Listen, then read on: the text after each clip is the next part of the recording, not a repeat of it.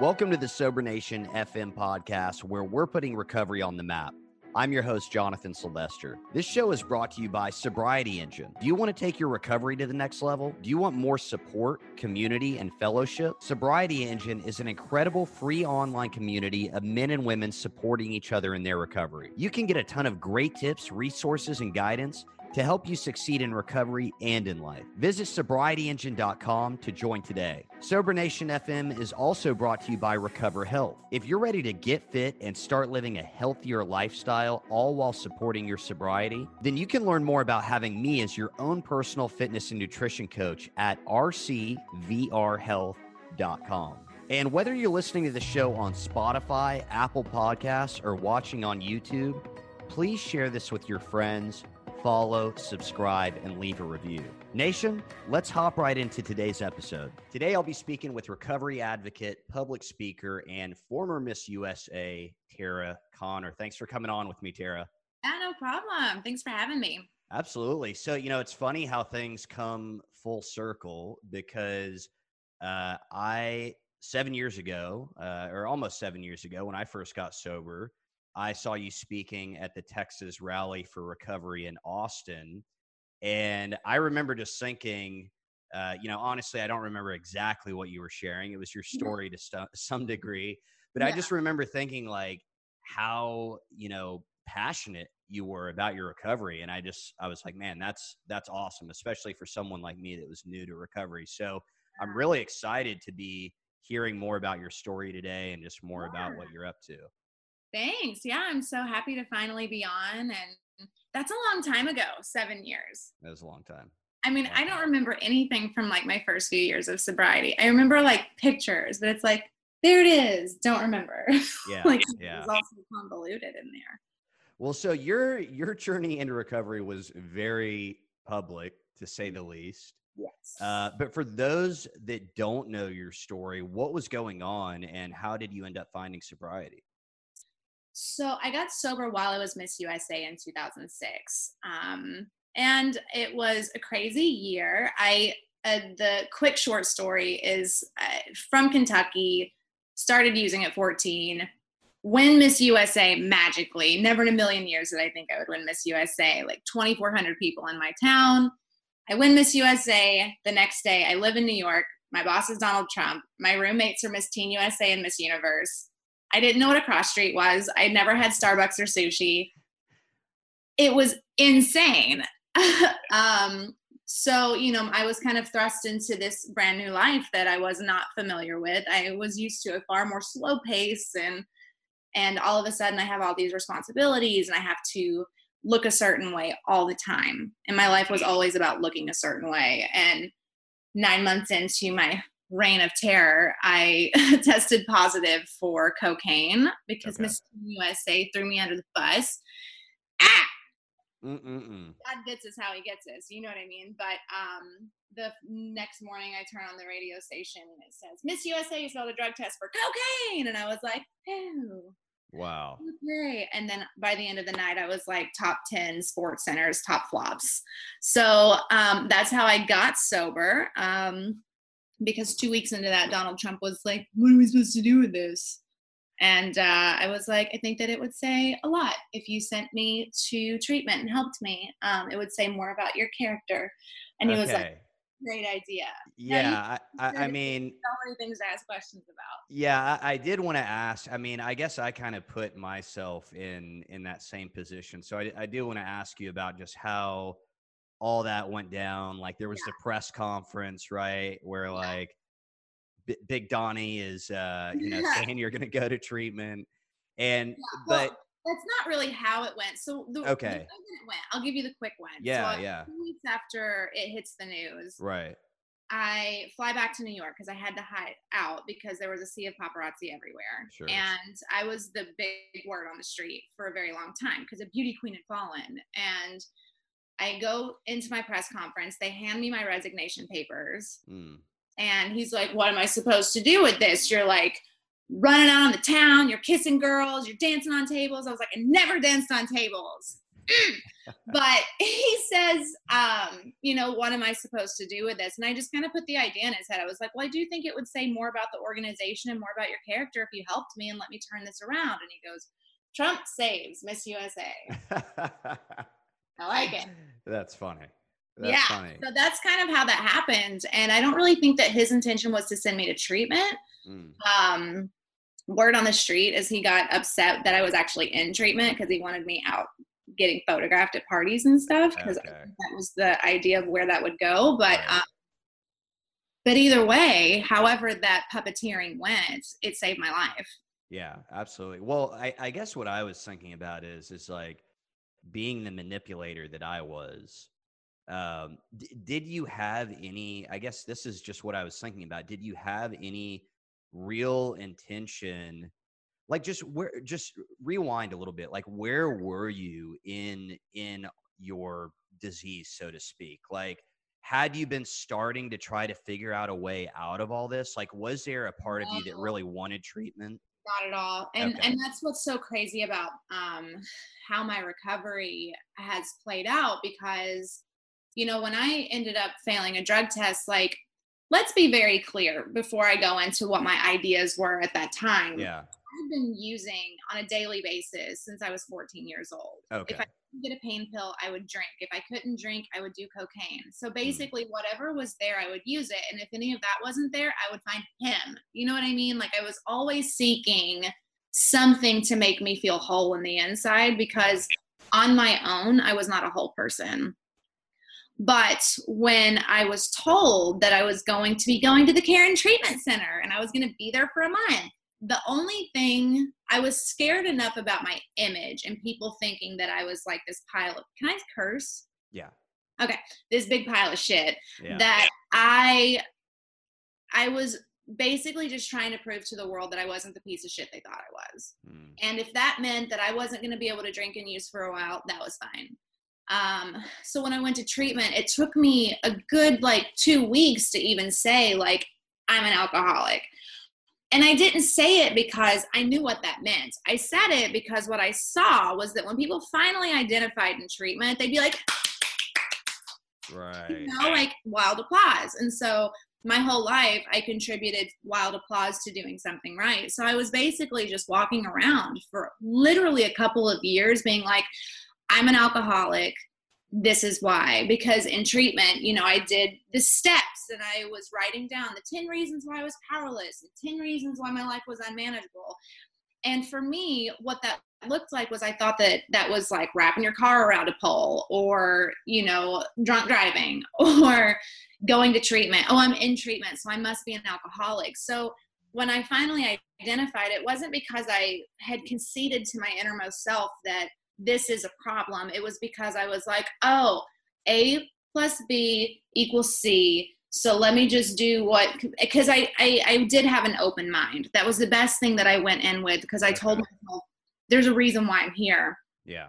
But later on down the road, I didn't really truly understand my disease until I was about 8 years sober. Wow. In sobriety. Yeah. Because how old were you at the time when you got sober? I got sober a week before I turned 21. Wow. So I've never had a legal drink. Now, in all fairness, I did a lot of damage in my 6 years of using, because I put my life on the line for the next one. I know what it's like to show up to a known rapist in the town's, house, just because I might get booze and I know that I'm going to have to pull tricks. Like, I've sold my body for drugs and alcohol. Like, I've done the things that are deplorable and pitiful and incomprehensible demoralization, but I didn't connect that it was a mind, body, and spirit, right? So it's like, it's a disease of a threefold nature. I knew that, I bought into the idea that, okay, I have this allergy, right? Like, I break out in handcuffs, but, but you know what happens? And I think it happens to a lot of people that get sober is after the first 6 months to a year, you're on this pink cloud, because you're like, I'm not doing crazy shit. Right. Things just kind of start to fall into place, but eventually those feelings are still there. Those the unmanageability that lives within your body and the racing thoughts and trying to quiet your mind. And then I found myself doing things sober that I swore I would never do. And it was like the same thing that happens with alcohol. Like I swear I'll never touch it again. Yeah. So can you give an example of that? Like, what are you talking about exactly? Yeah. So I like, get into a relationship. I'm with this dude and then I've cheated on him 15 times. And I'm like, how did I do that sober? Or here's a great one. And I'm very honest. Mm-hmm. So I always try to preface like every conversation that I have that like my honesty makes people uncomfortable, but it is what it is. And we've all gone through it. So if you're uncomfortable, fantastic. I gave you an opportunity to grow. But like I would put myself in that position where, we've all done the thing where we've had sex without a condom and we're like, and you freak out because you're like, what if I have a disease? Right. What if I'm pregnant? I swore I would never do that again. And there go I. Once again, I'm doing something that I swore I would never do again. And I put myself in a position to be harmed, even though I know better, right? So I didn't understand the concept of powerlessness. I thought powerlessness meant like, ooh, once I pick it up, I can't stop it. But true powerlessness, I figured out, is that I can't make myself feel better. I can't wake up 5 minutes early. I can't go on a diet and stick to it for longer than 3 days, right? Like I have all of these ideas of what I think I should be able to do or what I should be doing or how I should be living under the delusion that I actually have the power to do that. And then what ends up happening is I end up falling off a diet, having sex without a condom, cheating on yet another boyfriend. And I put myself in these positions and I'm like, how do I keep doing this to me? Right. And I think it takes a long time for people to be able to see like, oh, that's me. I'm doing that. That's not a circumstance. Alcohol's not causing me to do that. Right. Yeah. So that's when like the rubber meets the road. Right. I mean, especially in recovery, like because it does say, I'm a big book thumper. It says that we've recovered from a seemingly hopeless state of mind and body. However, that doesn't mean that there aren't other things I need to recover from. Yeah. And so I do believe for me, the problem of alcohol and drugs for the most part in my recovery has been removed. That problem's gone. So now it's like the real shit. Like my, now I've, figuring out that I have mental illness, figuring out that I had a love addiction of sorts, figuring out that I'm continuing to put myself in these positions and I'm putting myself in a position to be hurt, living in the delusion that I'm spiritually fit. Okay. Yeah. That's a scary day when you wake up and you're like, oh, I can't make myself feel better. Yeah. What do I do? Right. Exactly. Well, and I think really you're kind of touching on the difference between just sobriety and recovery to a large degree. Right. So, I'm thinking about this, like, I'm really loving hearing your story. And as I was, because I knew a little bit about it, but as I was doing a little bit more research before this interview, I just kind of kept putting myself in your position and just thinking about all this. One of the things I definitely kept thinking about is like, you're going through this process that we've all gone through. It may look a little different, but it's the same to some degree. Yeah. And this transformation, so to speak. The thing that I can't really wrap my head around or I'm curious about is like, what was it like going through this in public? Because I mean, was there more, do you feel like, I feel like part of you is saying there was some accountability there because you kind of had to do, so many people were watching, but I also hear you saying there was obviously a lot of pressure too. Right. Yeah. It was, it's crazy when you get sober. I'm sorry, my back is like messed up. I've been making masks like a sweatshop worker because that's what my garage is right now. So what's up? It was hard. I think that when you get sober in front of the public, especially around the time that I did, because the stigma was very alive when I got sober. That was 13 years ago. Yeah. Very different. It's different now. Like if a celebrity comes out now and they're like, nah, I drink too much. They're like, good for you. Yeah, exactly. Let's put him on a magazine. Right. And but the magazine caption is far different than what my magazine caption was. Like, Yeah.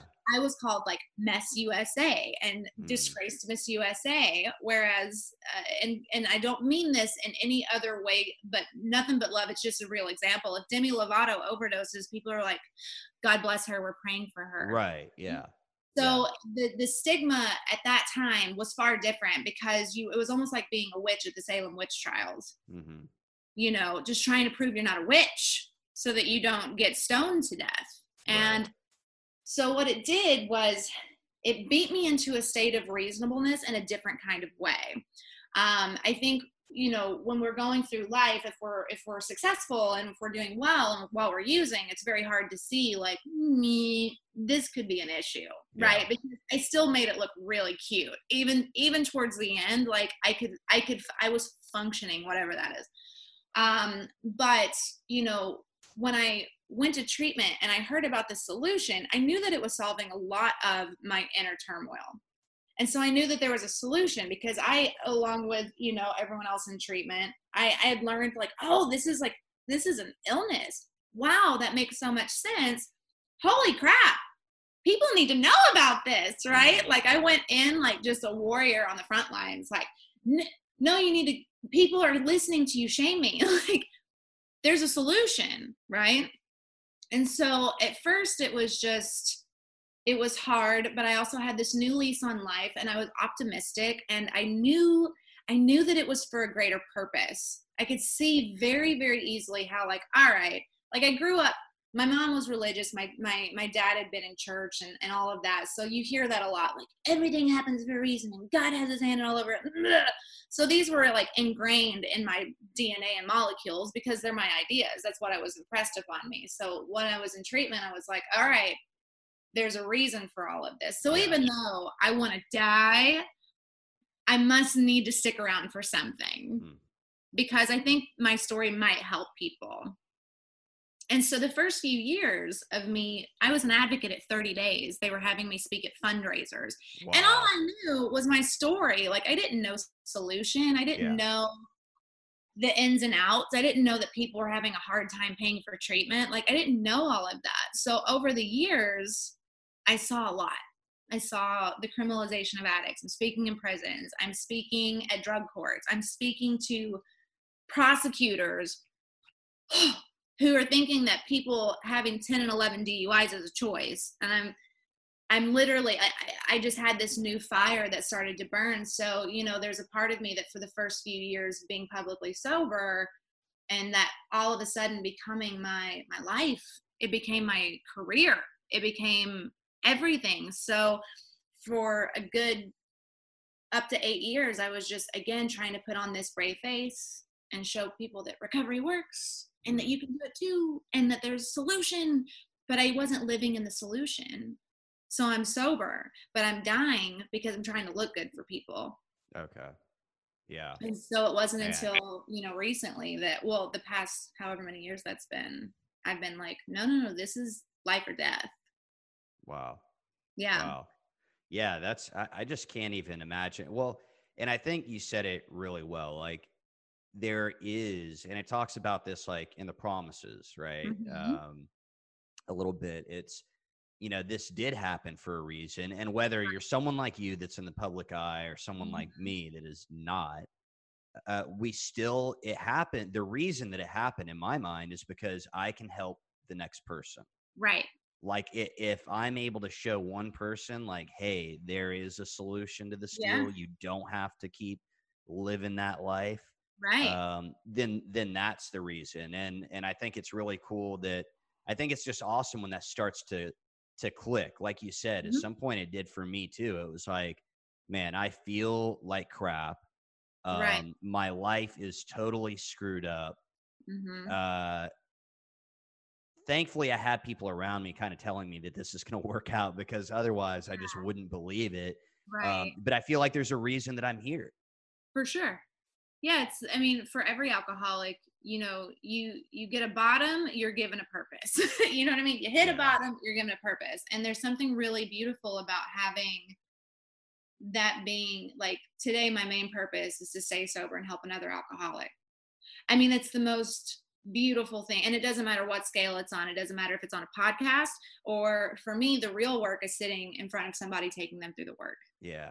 That's the real work. And you know, I think for like the first 8 years of my recovery, I thought, well, I'm being of service. I'm speaking all the time. I'm speaking at meetings, but I wasn't doing the work. And so, Okay. you know, I mean, I was going to meetings because I have like this whole new passion when it comes to long-term recovery, because I don't think people quite understand how hard that is. Because what happens is that at a certain point, when you do go to the meetings, you do go through the steps, you do start to get your life together, we always hit a lull.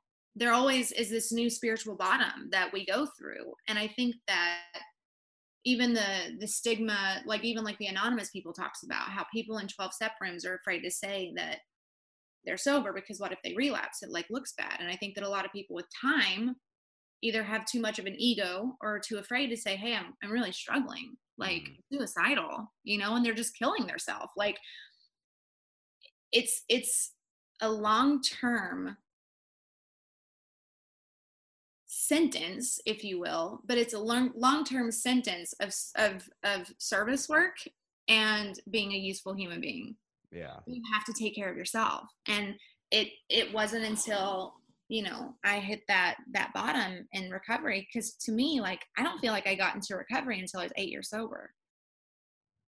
And I think that, you know, we hear a lot, especially in the room, just hold on to your seat, meeting makers make it. And it's like, kind of, but there's so much more to that. There's so Sure. much work that we actually have to like boss up and do. And it's when you get on the other side of that, that's when, even in the public, like my stories started not changing, but going deeper. Like I started sharing more honestly about things that people would never share about, you know, like having sex without a condom, Mhm. or, you know, going through experiences where, you know, it's heroic or courageous to say I was molested, but it's even deeper when you go deeper than that, because a lot of us have been molested, but a lot of us don't want to say that. A, at the time I liked it, and B, when I found out that that was my abuser, I was really sad that I couldn't love them anymore. You know what I mean? Like those Yeah. were the things that were eating me alive on the inside that I needed to get freedom from. And so, you know, I think my advocacy work has changed so much into just encouraging people that it's okay if you've done dumb shit. Like we've all done it. Mhm. But there's a freedom that comes on the other side of that when you can work through it and also be able to share about it, because I share things that make people cringe that they swear that they would take to their grave. Yeah. But Yeah. once I was able to be like, oh, a lot of people have done that shit, Mhm. I got to take the shame out of it. So not only do we have to take the shame away from just the disease in itself, we have to take the shame away from being a human being. Yeah, absolutely. Well, and so I just want to ask, I mean, why in your mind is it because I think like okay, the conversation you and I are having right now, like I'm not shocked at all or anything, you know, Sure. because I think like just being in like once you've been in recovery for a little while, Mhm. like that's just kind of how I mean, I almost have to like not like I'm not really open, Mhm. but I almost have to like in a conversation with someone that's not in recovery. I don't want Mhm. to say like censor myself, but just Right. depending on how the conversation, like I don't want to like take them hostage with what Sure, sure, sure. with what I'm sharing. You know what I'm saying? Do you But ever like share with people that aren't in recovery and they're like, mm, yeah, yeah, this guy mhm, is crazy. okay. Yeah. So I mean, why is it in your mind like? Why is it important to be sharing just that you're in recovery and this is what recovery is all about? Like why do you continue to do that? Why do you think that's important to be doing? I think it's important, because it's more than just like we hear it a lot all over the place these days. Like there's treatment and there's access and like, like which is great. We need to get that out there. That used to be wordy nerds. It's not like that anymore. But there's a lot of people that haven't taken that leap of faith into recovery, whether it's going to rehab or a 12-step program or even an Al-Anon or, you know, any type of recovery, Mhm. because they're afraid of how it's going to make them look. And I found that that's like one of our biggest fears as human beings is looking bad. Mm. And that fear of looking bad prevents us from saving our lives every single day. Even in recovery, my fear of looking bad will kill me if I don't, you know, swallow my pride or bury it so that my pride doesn't bury me. Yeah. Right. Yeah. And so I think it's important to not only share, like, yeah, I've celebrated this many years of recovery, times whatever. I mean, time's great, but at the same time, like, I just have today, and I was far crazier 8 years sober than I ever was using or drinking. So I think it's important to show people that, yeah, recovery is great and it looks good and it's fun and life gets beautiful, it's magical, and the dream, the promises do come true, because they do. But there's also new things that happen in life that we struggle with. Like, this has been one of the hardest years of my life. Like, Mm. everything's fine, nothing's wrong, but my husband and I have been trying to have a baby for almost a year and a half now, and it's just not happening. How do you Wow. deal with that? Yeah. So I mean, that's, not that that's a recovery related issue, but it's related to me, which is related to my recovery. And that's something that I've really had to work on, Yeah. as far as, how do I not let this eat up my self-esteem? How do I not let this be like the sole focus of my life? Because what if it's not meant for me to have a child? Mm. So there's layers to it, because life happens every day. So I think the more that we share openly, not only about the good, but also about the bad, like, let people know that, hey, you're going to eat a shit sandwich every now and then, but how do you get through that digestion? Right. Yeah. Because it's not all rainbows and butterflies. Like, life is going to happen. Like, that's the guarantee. So my hope is that it's like, okay, if I share this with you, even if it doesn't touch you for recovery, maybe if it's just going to help you with life, Mm-hmm. because I need that. I need to hear other women talk about, like, it's taken me 5 years to get pregnant, but it Yeah. finally happened, or we had to do this. Like, this were my solutions. So it's all about creating that safe space for people. If I can give them my shame, then maybe it'll help unveil theirs, so that they can be like, it's okay. Yeah. That's what's important. We need to show people that being an alcoholic or an addict, it's like being a diabetic. It's just like, we deal with life the way that we did, but there's a way to get up and out of the hopeless state of being, so that we can have some hope when life does happen. Yeah. Yeah. No, I love that. I mean, and it's such an interesting deal, because I know that, like, on the flip side of what you're talking about, like, sharing that, like, shit is going to get real, like, life is Mhm. still going to happen. I know that for me personally, like, life got really good really fast, Yeah. and I think, look, like, you put the alcohol and the dope down, like, your bank account grows a little bit, like, Right. things start Yeah. to get better. You're gonna start saving money until you start gambling. Yeah, yeah, exactly. Exactly, yeah, until the next vice comes along. but Right. but I mean, life, like, on all level, like, like, everything started to get better. And part of me was almost, I didn't want to share that. Hmm. I didn't want to share that. And thankfully, some people pointed out to me, like, no, you need to be sharing this good stuff, because sometimes, like, in 12-step meetings, like, someone shares something kind of bad that's going on, and man, it just spirals and it gets dark, and it's And like yeah, and the gossip. everyone's sharing all the bad stuff, Yeah, yeah. and but I appreciate what you're saying on the other side too. It's like, when things aren't going great, like, I need to be honest and share Mhm. that too, because that's just being real. That's what life is. Yeah. And it's also offering, even that in itself, like, there's been posts that I've done on Instagram where I'm like, I haven't brushed my teeth in 3 days, guys. I haven't showered. I haven't been able to get off my couch, Yeah, because, like, mental illness is very real. And a lot of addicts and alcoholics deal with it. And, sure. I've had my experiences with depression, Mm, and man, like, I just felt like, well, this is what's going on with my life. So I'm not going to give you the highlight reel. I'm going to give you my life. So it's weird when you become like a true recovery advocate that's been doing it for a long time, and kind of like going on this journey, and allowing people to see it, and But I think that that's what people need to hear. They need to hear like, oh, she didn't brush her teeth either. Right. Cool. I feel so much better. Because those are the things that a lot of us get tripped up on. Like, like I haven't showered, it's like I can't pull myself out of this bed. I'm a piece of shit. That's what we tell ourselves. But it's Yeah. like, no, you have depression right now. So maybe go get an assessment, Mm. because there's a solution to that as well.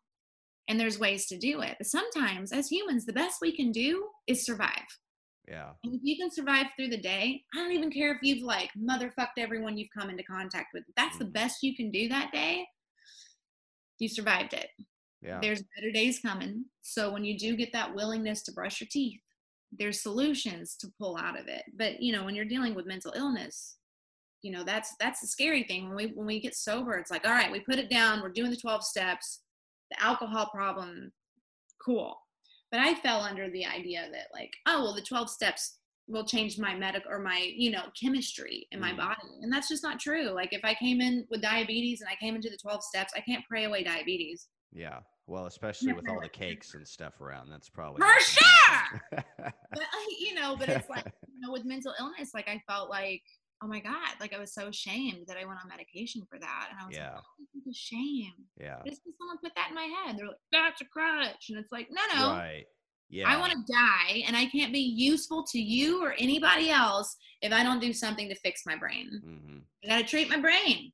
Yeah, absolutely. Well, and I'm glad that conversation is, I think for the most part, starting to change. Every now and then I'll hear about, even at some of the meetings I go to, like I couldn't believe, I didn't personally hear this, but I had, other people telling me that people had told them in meetings, like they're not sober because they're taking certain Zoloft. medication. Yeah, Yeah. exactly. Like not like I'm like, Xanax and excuse stuff me, like. I don't feel anything from that Zoloft. It doesn't even make me sleepy. And to Yeah. me, anything that makes me sleepy is a relapse. And I'm like, Right. that's not a relapse. You don't need, there's no effect. It's just like one day your windshield isn't as dirty. Yeah. That's Yeah. it. Yeah, I mean, I don't know. Some of that is just kind of ridiculous. So I'm glad the conversation about mental illness and other issues is kind of changed. It used to be, I mean, it's still sometimes like this taboo thing, and it's like, Right. why? So many of us are dealing with it. Like it doesn't make any sense whatsoever. So Yeah, and then I look at some old timers and I'm like, maybe you should get an assessment. yeah, yeah, Because I just couldn't imagine yeah, like 30 years sober and just being bah humbug every single day of my life. And I've also seen way too many, like even in the past year, hmm people with decades of sobriety. One threw himself in front of a train, one put a gun to his head. yeah, Like, listen, yeah, you're sober, you're being of service, you're doing all of that. But my sponsor was incredible. Like I was going through the work. okay, And the last time I went through the work, I was going to a meeting every single day. I didn't Mhm. miss one, no matter what. Every day I went to a meeting. I read out of the big book for at least an hour a day. And when I was in my writing portion with the fourth step, any of that stuff, I would at least write for an hour a day. My fourth step had over 500 names on it. wow, My binder that is was thorough. it was thorough. Yeah, like because I didn't want to miss anything because I finally understood like, oh, there's freedom on the other side of this. I made 400 amends. All of them. Wow, I made all of the wow, amends. And so when I did get to because the promises are the ninth step promises. It's like once you are in that ninth step and you do that handshake with God where you're like, all right, homie, let's go out there and fix this shit so we can get to use. You know what I mean? Mm-hmm. Like they do come true. And I started to realize that. But when I was in the middle of my fourth step, I'm going to meetings, praying and reviewing, meeting with my sponsor, doing more work for my own recovery than I'm doing for anything else in my life, even work. Like recovery came first for like 3 years because I almost died, So I'm in it. And my sponsor looked at me and I was like, is it normal that I can't stop crying? Like, and that I'm tired and that, I mean, just unmanageable, just living in unmanageability while seeking God. It was crazy. And he was like, I think you need to get an assessment. And he gave me that freedom. It could like make me cry because it changed my life. I suffered my whole life because no one gave me that freedom to not suffer. So I think that's why I do what I do, like I want to give somebody that freedom so that they can like stop beating themselves up and like live, because even during a pandemic, there are things to live for. There are things that we can do. We don't have to suffer. Yeah. No one deserves to suffer. No, not at all. I'm glad you just said that. I think there's been a lot of conversation lately about what recovery looks like right now. Like, Mhm. and recovery looks like what you and I are doing for the most part. I Yeah. mean, a lot of it, the meetings, they're This all like, literally feels like I'm in a meeting right yeah, now. exactly. Yeah. Yeah. And so the Zoom meetings are popping, and Mhm. I was actually really impressed. I know you're out in LA, and a buddy of mine sent me a list. Like, this was weeks ago of all the meetings in LA, and I was like, man, that's awesome. And I'm Yeah. here in Houston, and we were kind of, a little behind you guys with the quarantine and all that. But I was like, yeah, that needs to happen here too. So I thought that was really cool. But a lot of the conversation has been, you know, how do I stay on top of my recovery, and a lot of getting back to the basics. And I think it's, hey, you know what? Even though I can't go to a meeting in person right now necessarily, Right. um, all the stuff you just mentioned, getting back into step work, Yeah. journaling, and Oh my God. because it's like my background is in fitness and nutrition, so I always relate things to like working out, and it's like you're in the gym for an hour, maybe an hour and a half a day. We can't What? do that here. Yeah, we can't do it here. Well, I have a pretty legit home gym, so I'm Mm. I'm all I'm all set. I feel like one of the privileged few right now, Yeah. but no, but it's like, you're in the gym an hour a day. What's going on the other 23 hours a day? And that's kind of the way I'm thinking about this. It's like, man, there's so much other stuff that we Right. can be doing Yeah. for our recovery. Now, you were talking about old timers, and I just want to rewind here for a second. You and I both got sober at a pretty young age. You Mhm. definitely like a few years ahead of me. What were some of the biggest challenges you think you ran into just in terms of getting sober younger, and just what Mm. was your experience around all that? I think that there was a part of it where when you do get sober before you can even legally drink, it's kind of like you do go through that experience of, well, maybe I was just young. Right. Yeah. Well, Yeah. maybe I just needed therapy. Well, Hmm. maybe I just, I'm so grateful that I'm grateful for my experience because me having so many eyeballs on me for so many years, just like people waiting for me to fuck up. You know what I mean? Like that kept me sober for a long time. Even when I was miserable, that saved my life, like, and it's amazing how, like, it's funny how God works. People are like, well, where's God in that? And I'm like, well, God was in my ego on that one because that kept me sober. I mean, there's so many positives to every single negative. And I don't know, like, it was tough. Here's the thing, the meetings and stuff that I was going to, and I'm not knocking meetings, I'm not knocking any program, I'm not knocking any of that. I didn't really have the ears maybe to hear it, but when I finally went to a meeting where I heard the real, like, the solution, whether it was step based and book based, I was like, it pissed me off because here I am at like 8.5 years sober, listening to someone who has less time than me tell me that maybe I should do the steps, and I'm like, Mm, don't you know who I think I am? You know what I mean? Like, yeah. Hmm. and like my sponsor, I have a male sponsor. He scares the shit out of me. I got him out of South Central. His name is Eric. That he has saved my life. Like I go to him and trust. He married my husband and I. Like he's Oh, family at wow. this That's point. But awesome.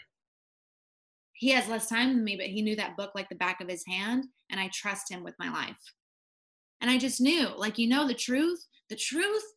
Anytime you get mad, anytime someone says something to you and your knee jerk reaction is to either like have your inner alter ego that wants to like be petty, just Yeah. when that happens, it's time to do some work, Hmm. right? Even if it's like coming from a good place, when someone's like, maybe you should do this, and you're like, "Mm." Like, Yeah. who do you think you are? It's like, maybe you should do that. And I think that that's what I struggled with. I didn't hear the truth in a lot of meetings because I think there's a lot of recovery around. There's a lot of good stuff, but I really do think that like I'm that hopeless type, man. Like I'm the real one. I'm not that moderate drinker. I'm not that hard drinker. Like I'm very clear because I had a very thorough first step experience at 8 years sober. I'm very clear that my life is on the line. Hmm. And when you go to a lot of those frothy, you know how it says in the big book, like frothy emotional appeal seldom suffices. Like those were the type of meetings that I was going to. In Hollywood, a lot of people want to show up because so-and-so's there. Okay. Or, you know, like that's the cool place to be because it can get creepy, you know. I needed to go like I heard the solution on Skid Row. I went to a meeting because I followed a girl. This guy had broken up with me and I was like, don't you know? Anyway, I'm like, you're a bartender. And I'm like, he can break up with you. Like, you're kind of crazy, right?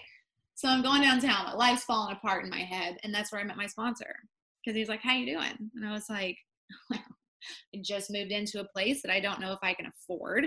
My dude's a piece of like he won't go to therapy. I don't know when my next check's coming in. I don't know. How the fuck are you? And he was just like, if you need someone to take you through the steps, I'd be honored. Wow. And it pissed me off. And he said to me, oh, is your boyfriend not acting the way that you need him to for you to be comfortable? And that phrase changed my life. Because I was like, what? Oh yeah, he has free will. You know, so it just, I finally heard what I needed to hear. And I finally, you know, had the experiences because we have to go through those experiences. I had to be dry for 8 years to take my recovery seriously. I don't wish that on anybody. I wish I would have drank, honestly, because I either would have died sooner and not suffered as long, or I would have gotten into the work sooner. Mm-hmm. You know, so time means shit. It's like what you do with it. Yeah. But I did. I struggled like listening to people talk, and I struggled in the beginning because so many people were nice to me just because I was that new girl that was in the news, you know. And now I look so different from back then. Like when I hit my bottom, like I don't have bangs, I don't have the long I have tattoos now, and so like I'm just a person amongst persons, and I love it. I mean, sometimes people will be like, and I'm like, but when I finally heard the solution and it hit my spirit, I was like, ooh, that's the stuff that I need to start talking about, because it's not just like, oh, it'll get better. No, it won't. There's some work to do. You know what I think is cool is, and you know, it's just an interesting deal. I don't know if it's just like, I personally do think that recovery is going through an evolution of sorts, and you know, 12-step or not, like things are changing, the conversation's changing. One thing that I think is really cool, and I'm just really loving hearing your story, because your story, like everyone's story is different, right? Like, and there are these suggestions, and I think like for the most part, like a lot of them are coming from a pretty like common sense place and like make a lot of sense. But then there are things that I think that like people have kind of like set down as rules that don't necessarily fit everybody. I mean, what you're telling me right now is that, you know, at 8 years sober, like you were not happy. You were not where you wanted to be. Right. And it took you, you know, and you hadn't gone through the steps yet. And it took I had gone through the steps. Okay. However, it was just a frothy way of going through the steps. Right. Okay. Yeah. Okay. You hadn't gone through the steps thoroughly. Yeah. Okay. And it took you getting a male sponsor, you know, to start getting on the right track. I mean, and I hear that type of stuff a lot these days. You know, it's just like things are going to fit people differently. And I think it's, you know, to thine own self be true, right? Like what do I really need to be able to do what I need to do and move forward and help, you know, the next person in line. Yeah. You know? And it is really weird right now. I mean, because even some of my beliefs are being challenged right now. Like I used to feel like you must take your body to a meeting. Well, does that still count though? Now that like, even like I wouldn't even FaceTime with a sponsor to do, or my sponsor to do step work, like face to face. That's the rules. Right. That's our rules. It's not like written in stone, but that's what has worked. And now it's like, oh, we have to switch it up. Like that's what's so crazy about this whole pandemic and how it's affecting everyone. We're all the same. And the rules have changed. Yeah. Everything's changed. Yeah. And so I think it's like, how do we get through this together? I can tell you that like I like being on meetings while I'm cooking dinner. It's great. Man, I was just gonna say, like, I've hit more been in more Mhm. meetings recently than I have in a long time. I've connected Yeah. with more people. Like, I think it's pretty cool. It is, but it's because we aren't too busy for our recovery right now, That's true. right? And it's like, I mean, life has like completely changed for most of us that aren't working right now or whatever. I mean, Mhm. I've been very busy sewing, but it's amazing how when we spend so much time, like this is the first time I've put on makeup, and that was for you. Like I don't like I was dreading it just because I'm Hey, like, wait, ugh. my wife's about to cut my hair here in a minute, so My I get husband it. cuts my hair, and he's a seamstress. It's totally straight. But we're all the same right now. We're Yeah, all on the same playing field. Like we're all in this together and we're all equal. And I think that's the first time that that's happened because in life, when we have time to hustle and prove ourselves and become something and prove these people wrong or prove ourselves right, like none of that can happen right now. hmm, So we're being forced to sit down and deal with ourselves, our real selves, and meeting people in that state of mind because no one's hustling right now. We're all yeah, just trying to get by. When's the that's true. last time that's happened? Yeah, very, very true. Yeah, well, and I think, it's been an interesting thing because I've seen people and, from some of the groups that I attend and like my club and stuff like that, that they're, when everything was uncertain as to whether like we'd really be on lockdown or whatever, like there were people that like vowed, like, I will not be in an online meeting. Like Right, that is not for me. And right, guess who I'm seeing almost every day? right.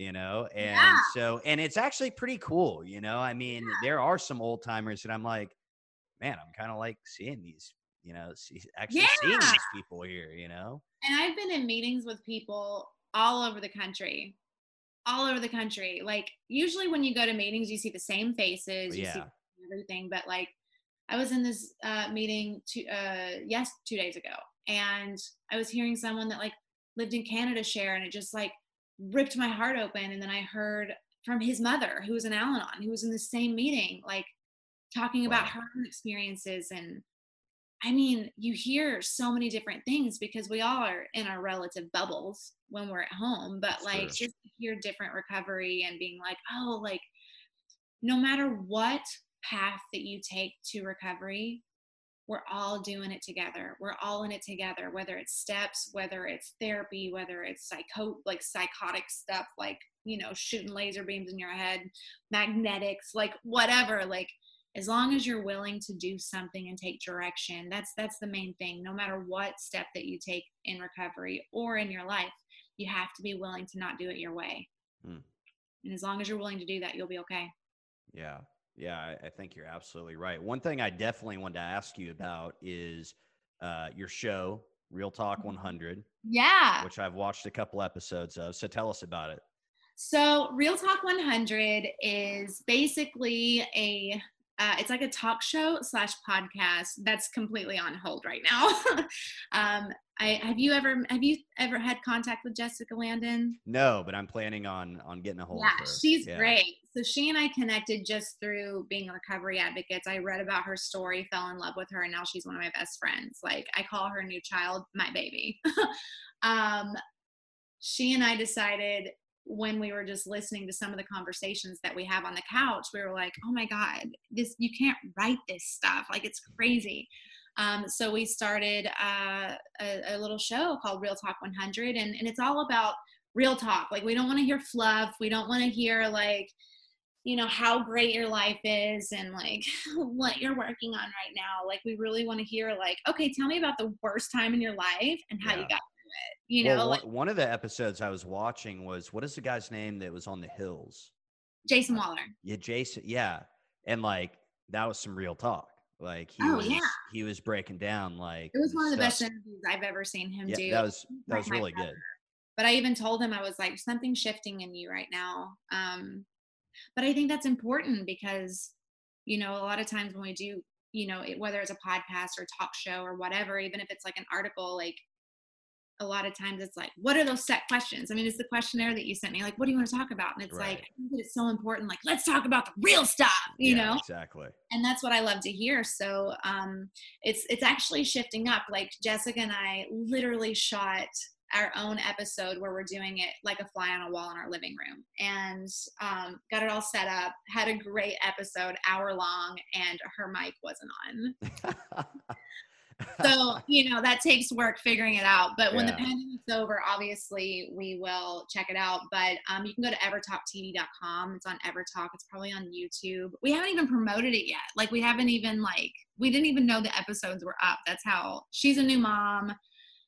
I work a lot. Like it's fun. So it'll pick up, it won't. But if you guys want to watch some new content, check out Real Talk 100. You can go to Evertalk TV. It's probably on YouTube. I'll promote it on my Instagram. It's fine. You'll see it. Tara Connor, Tara E. Connor. Some bitch stole my name. I did notice that actually. I was like, how did this other person get it? Maybe we need to do something about it. Yeah. Give me my name back. I know. All right. Well, so before we wrap up here, and I think you've already shared a lot of great advice, but what is one piece of advice that you'd like to share with the Sober Nation? Oh, man. I think right now, just try to be honest with yourself. And if you're going through a hard time, you got to open up to somebody. Like, don't live with that. I always find that the things that I need to talk about are the ones where I'm like, I don't want to tell my sponsor this, or this is trivial. But if it's something that's on your mind and you're kind of embarrassed to talk about it, because you're going to get so much freedom at the end of the day. Like, how free do you want to be? Like, that's my question I have for them. How free do you want to be? That's awesome. Yeah, that's awesome advice. And man, you're so right. Like the stuff I don't want to talk about, like that's where the resentment's building up, or that's where like the anger or whatever is really getting worked up underneath. Especially when you're married, like when you're just like, this is fine. It's not like, I don't need to talk about this, but like, you're just like noticing like you didn't pick up the potty pad.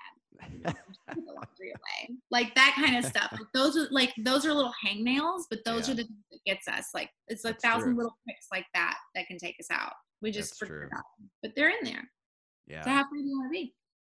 That's awesome advice and great question to ask ourselves. So you can connect with Tara by following her on Instagram at Tara E. Connor. Thanks for coming on today with me, Tara. Thank you. Be sure to check out the show notes for all the info from today's episode. Sober Nation FM is brought to you by Sobriety Engine. Sobriety Engine is a free online community of men and women supporting each other in their recovery. Visit sobrietyengine.com to join today. This show is also brought to you by Recover Health. If you're ready to get fit and start living a healthier lifestyle while supporting your sobriety, you can learn more about having me as your own personal fitness and nutrition coach at rcvrhealth.com. And again, whether you're listening to the show on Spotify, Apple Podcasts, or watching on YouTube, please share this with your friends, follow, subscribe, and leave us a review. Nation, thanks for tuning in, and I'll see you next time.